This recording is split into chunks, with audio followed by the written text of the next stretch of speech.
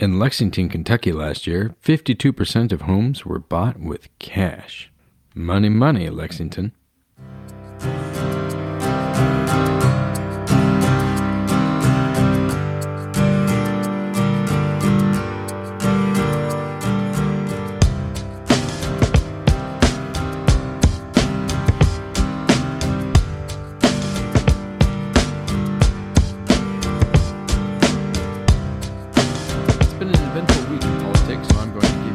For today.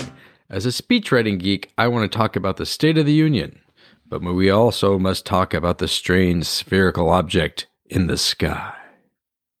And I'm not talking about the sun. Welcome to the Compass of Power. I'm Adam Wilson, and I spend a lot of time trying to figure out just what the heck has changed in American politics. I came to the conclusion a while back that it's a matter of place.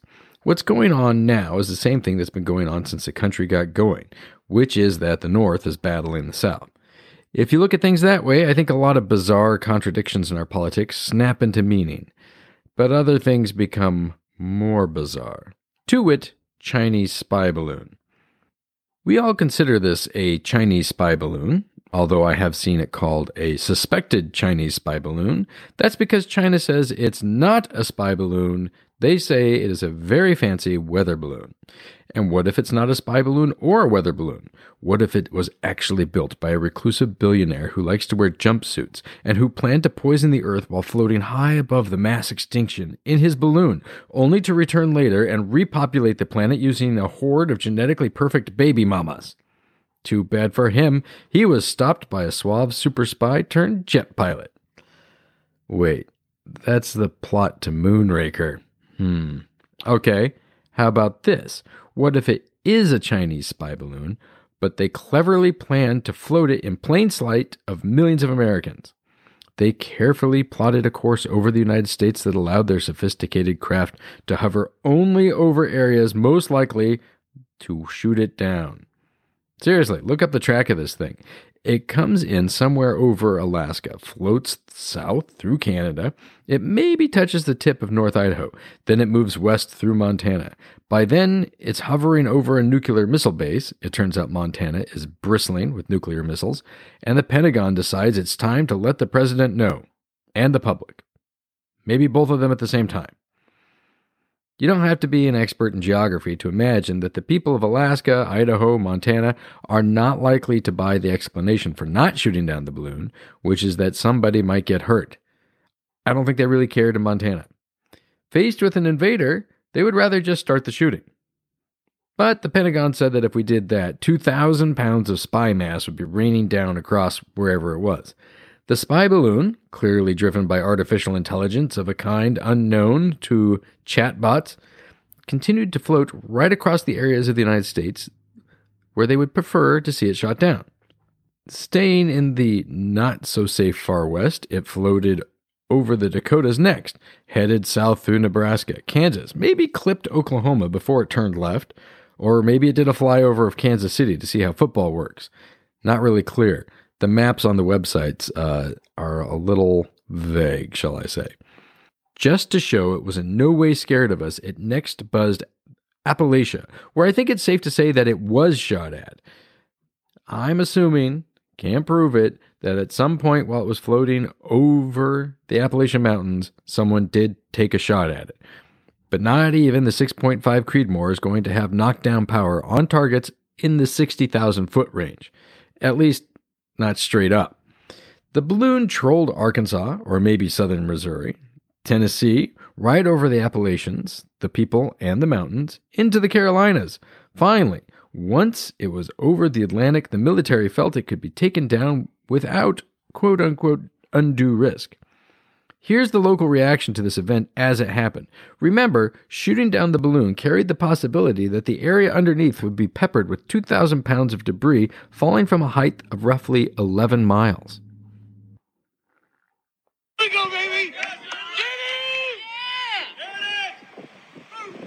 Get it! Yeah!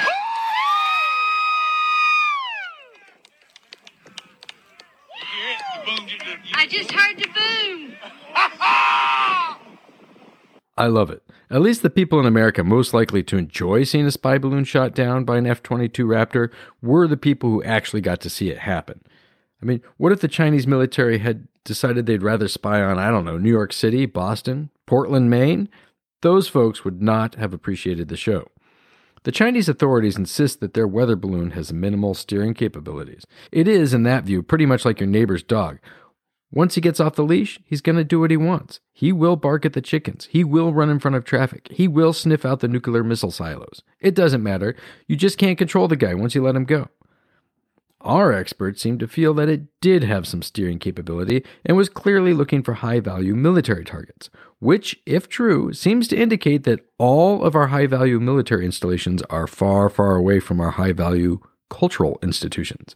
It seems like a stretch to say that it was a coincidence that it floated through the western United States, down along the Mississippi, made its way through Appalachia without ever once having harassed or bothered the good people of the left coast or Yankeedom or really even Pittsburgh. Maybe the jet stream is negatively correlated with on-the-ground economic activity. That's what I'm getting. There's definitely more to say here. For example, the fact that, having reviewed the records, it turns out that the Chinese have sent perhaps 4 other balloons into U.S. airspace. We just didn't realize it at the time. At the time, which was a few years ago, it seemed like they were alien vessels, and therefore were sent to the UFO pile for review. Sorry, everybody. Turns out they were not spaceships. But I want to talk about the State of the Union as well, which followed on the heels of the Great Balloon Scandal of mid-February 2023. The very best part of the State of the Union was the way it was kind of the State of the Union debate. It featured 2 people who kind of agreed on on the balloon. The President Joe Biden wanted to shoot it down, and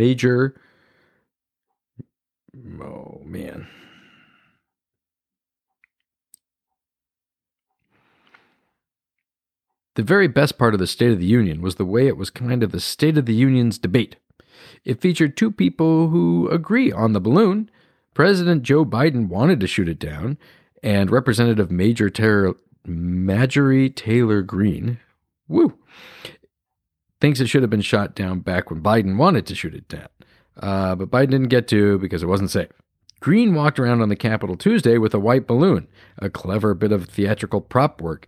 You see, it was just a white balloon, as she said on Twitter, but that was a clever reference to the fact that while she actually did only have a white balloon, the big white balloon in the sky was not just a white balloon, it was a spy balloon.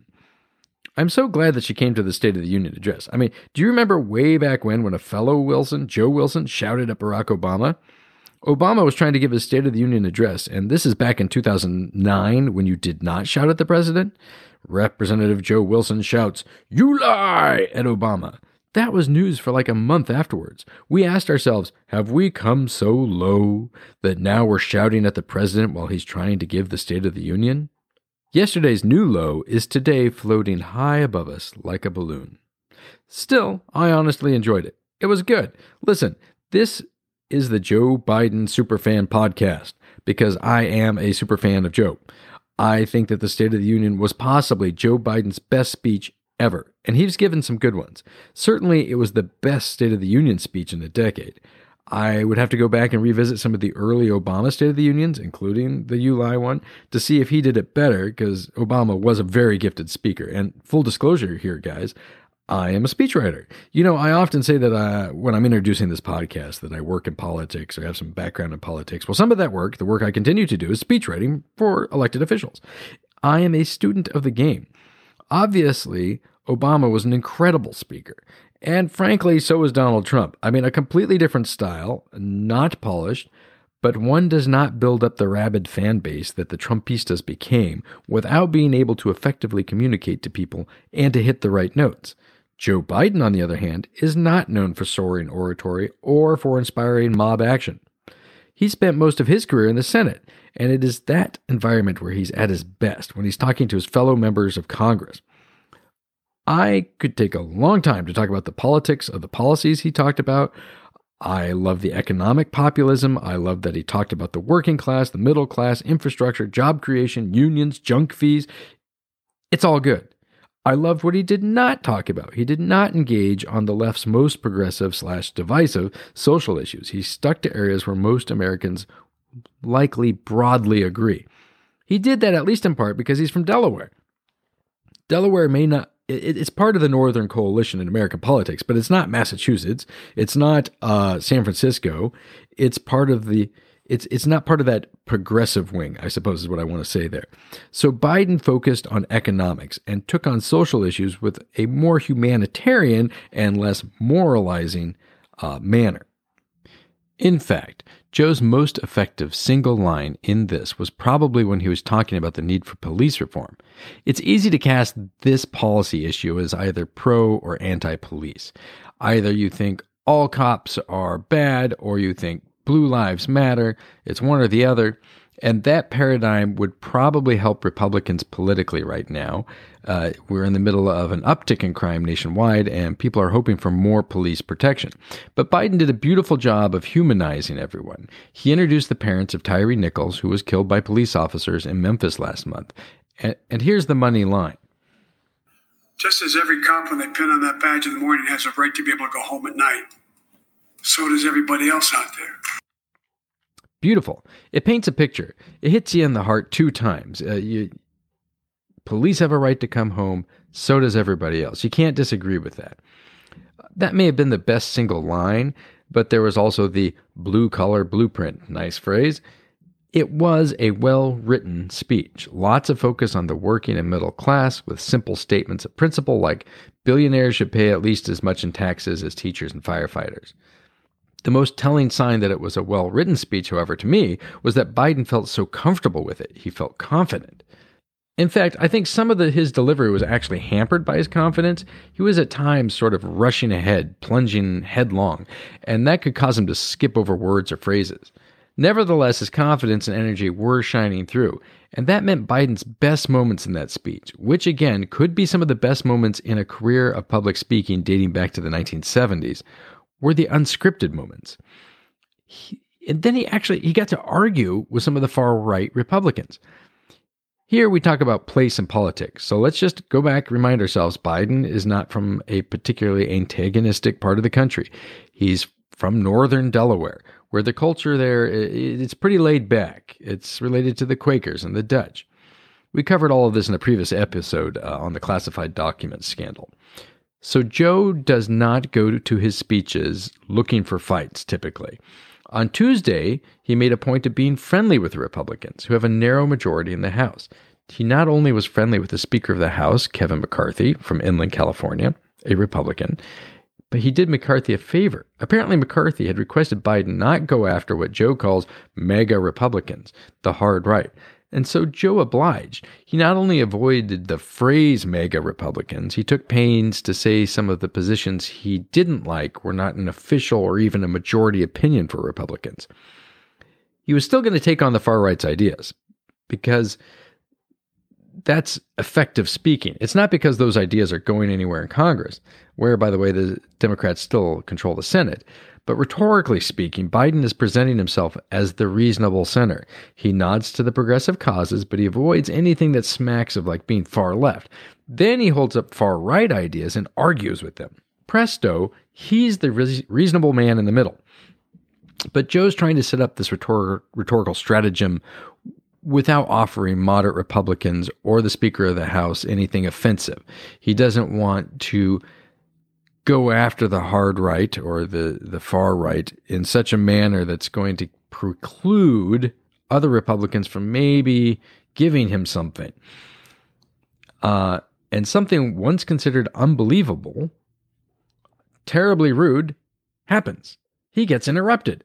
The president gets heckled. And because the speech is so good and Joe is feeling very confident, he stops and he stays in that moment. And it is a magic bit of American oratorical history, I think. Let me play a clip here. This is about 2 minutes. Stick with me here. Republicans. Some Republicans want Medicare and Social Security to sunset. I'm not saying it's a majority. Let me give you anybody who doubts it. Contact my office. I'll give you a copy. I'll give you a copy of the proposal. That means Congress doesn't vote. Well, I'm glad to see it. No, I tell you, I enjoy conversion. You know, it means if Congress doesn't keep the programs the way they are, they'd go away. Other Republicans say, I'm not saying it's a majority of you. I don't even think it's even a significant, but it's being proposed by individuals. I'm not politely not naming them, but it's being proposed by some of you. Look, folks, the idea is that we're not going to be moved into being threatened to default on the debt if we don't respond.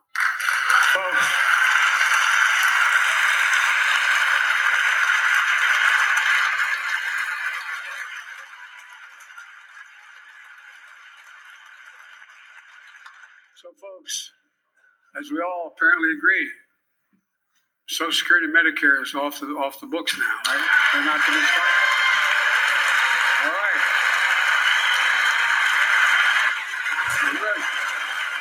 We got unanimity.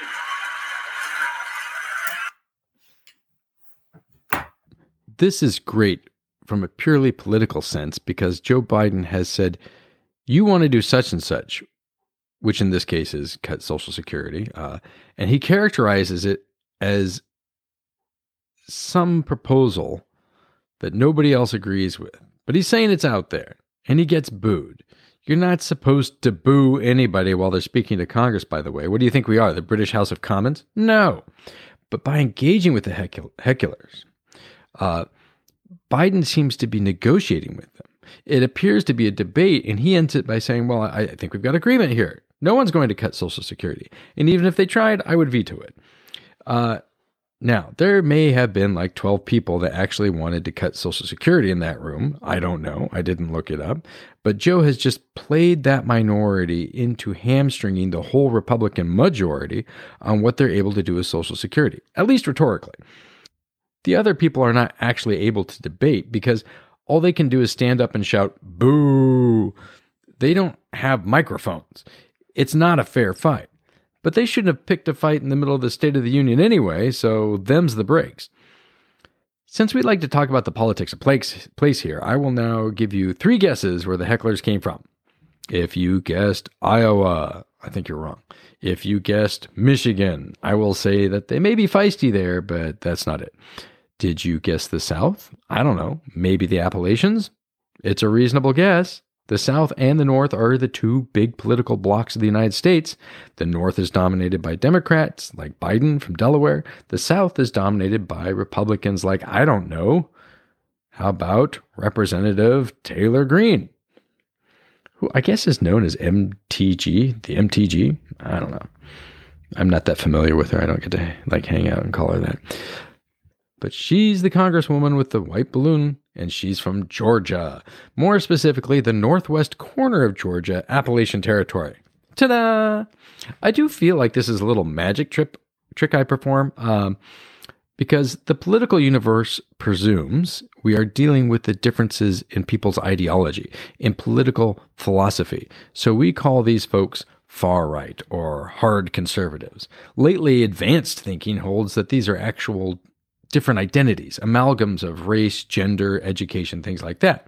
And that may all be true on one level, but those differences are downstream from regional cultural differences. That is, politicians get their orientation to all those things, the parties, the ideological spectrum, the role of race in education, based on the culture in which they were raised, and that is determined by where they are. For example, there are, in fact, white male Democrats from the northern bit of Appalachia. Senator Joe Manchin of West Virginia comes to mind. But he's not like other white male Democrats from New York State. When you are at the State of the Union address in the halls of Congress and someone shows up in a white fur coat, starts shouting at the President of the United States and giving him the thumbs down for the cameras and generally challenging the whole thing, hooting and hollering, I'd guess you have someone from Greater Appalachia in the House. That's all I'm saying.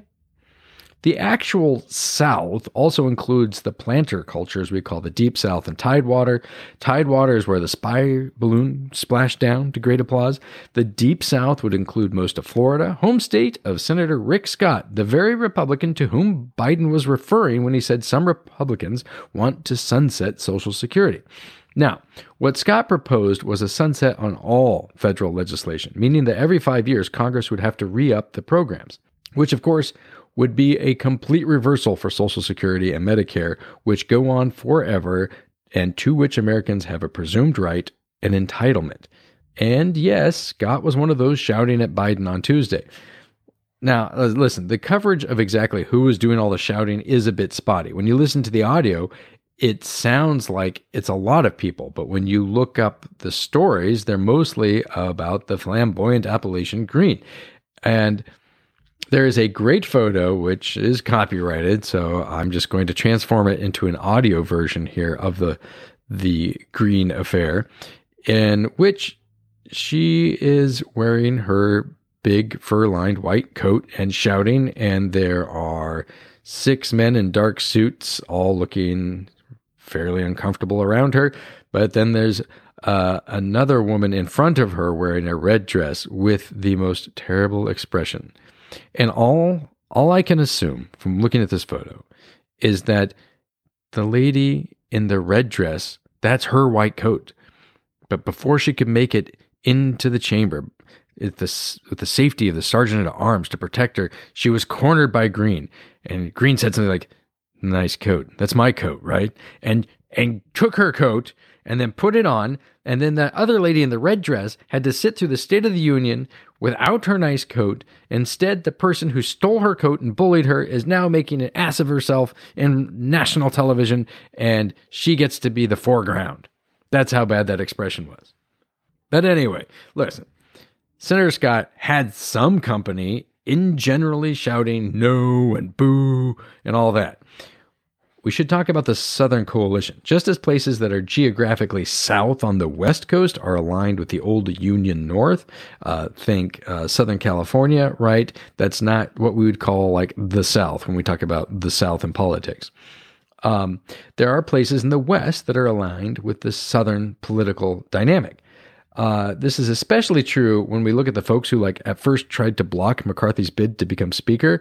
You can check out that episode, but many of them were from the dry West. That means the West, but not the coast. Arizona, Utah, places like that, Wyoming. And among our no-shouters is Senator Mike Lee of Utah.